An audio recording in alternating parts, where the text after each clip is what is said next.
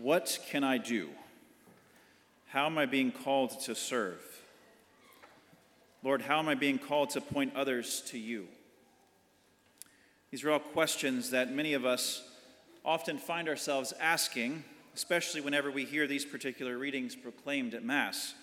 Each of us knows that we are being called to come out of ourselves and to embrace this invitation to serve our brothers and sisters.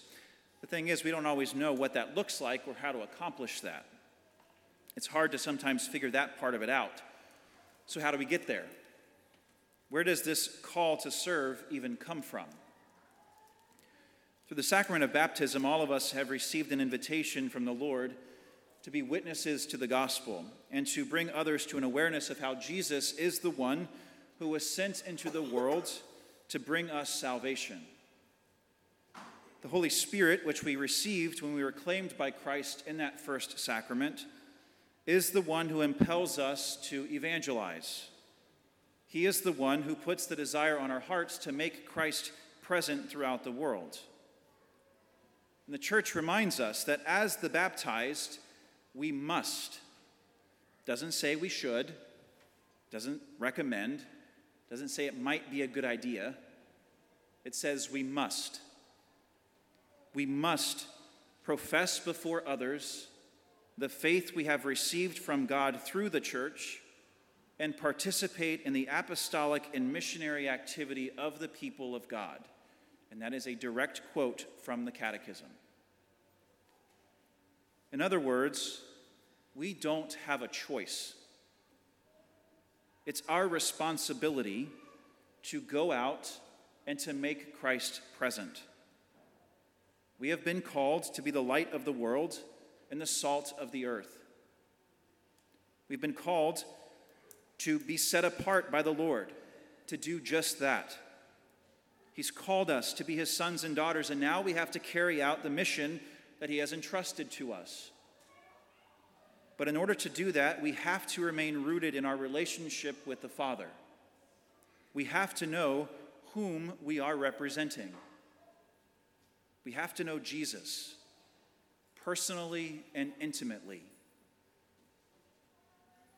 Because each of us are created in the image and likeness of God, we all have a desire on our hearts to know the Lord, to deepen our relationship with God, to somehow invite Jesus Christ, who pursues each of us personally, into every part of our lives.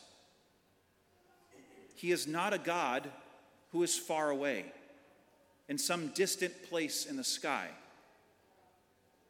He is not a God who watches us from afar and simply observes everything that we do.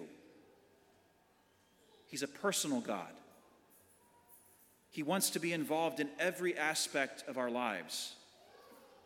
He knows us intimately, and he wants us to know him in the same way.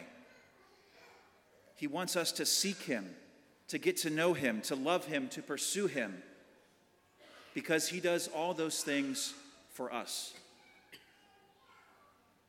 We can only bring Christ to others. We can only make him known in the world if we enter that personal relationship with him. It means spending time with him in personal prayer. It means reading Scripture to get to know who Jesus is and the things that he did for us in his ministry on earth.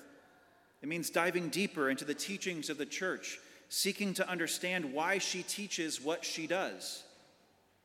It means recognizing the mistakes that we have made and going and turning to the Lord in the sacrament of confession and asking for his forgiveness and for his grace to do better.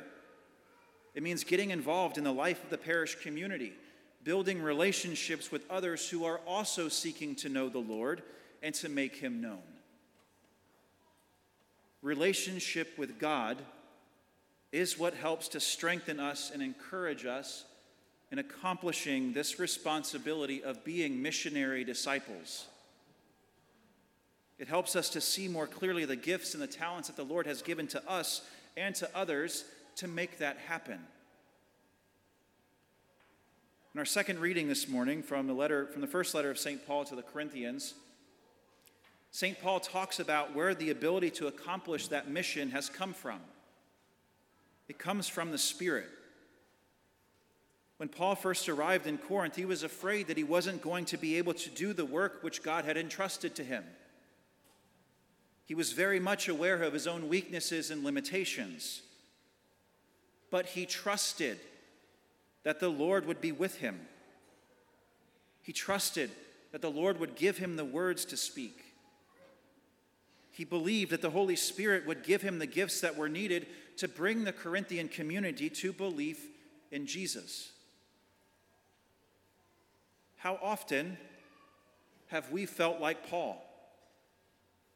How often have we felt so inadequate to do something that the Lord might be inviting us to do? How often have we been afraid to say or do something that the Spirit may have been asking us to do? Whenever we don't know what to say or how to do something, that's when we rely on the Holy Spirit. He is the one who empowers us. He is the one who has gifted us with the things that we need to be those missionary disciples. He works through our limitations and our weaknesses in order to show others what is possible when we have God at the center of our lives. The true light of the world is Christ. And as Christians, what we do for our brothers and sisters, our words, our actions, should make that light known. Everything we are and everything we do should be a reflection of the mind and heart of the Lord. The object of our witness is Christ crucified for the salvation of all humanity. We have to remember that as Christians.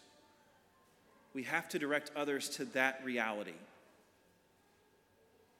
And we do that by carrying out the corporal works of mercy that we hear about in our first reading. Caring for the poor, clothing the naked, feeding the hungry, standing up for those who are victims of injustice.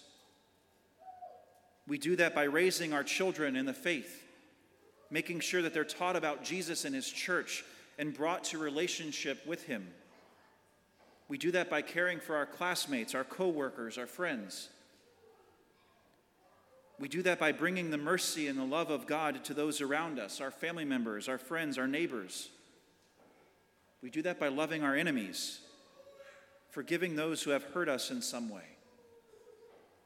That is how we point others to Jesus. This week, I invite all of us to reflect more deeply on these readings and this invitation to be missionary disciples. May our prayer seek to understand how the Lord is inviting us to go out and to proclaim the gospel. Are we aware of how the Lord is calling us? Are we staying rooted in our relationship with him? Is there a certain gift or talent that he has given us that he wants us to utilize? Do we actively go out and point others to Jesus in how we live our lives?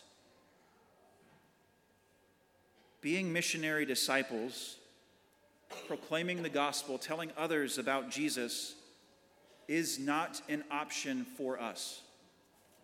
It is required. It's ingrained in our hearts. It's who we are. This week, let's go out and live it.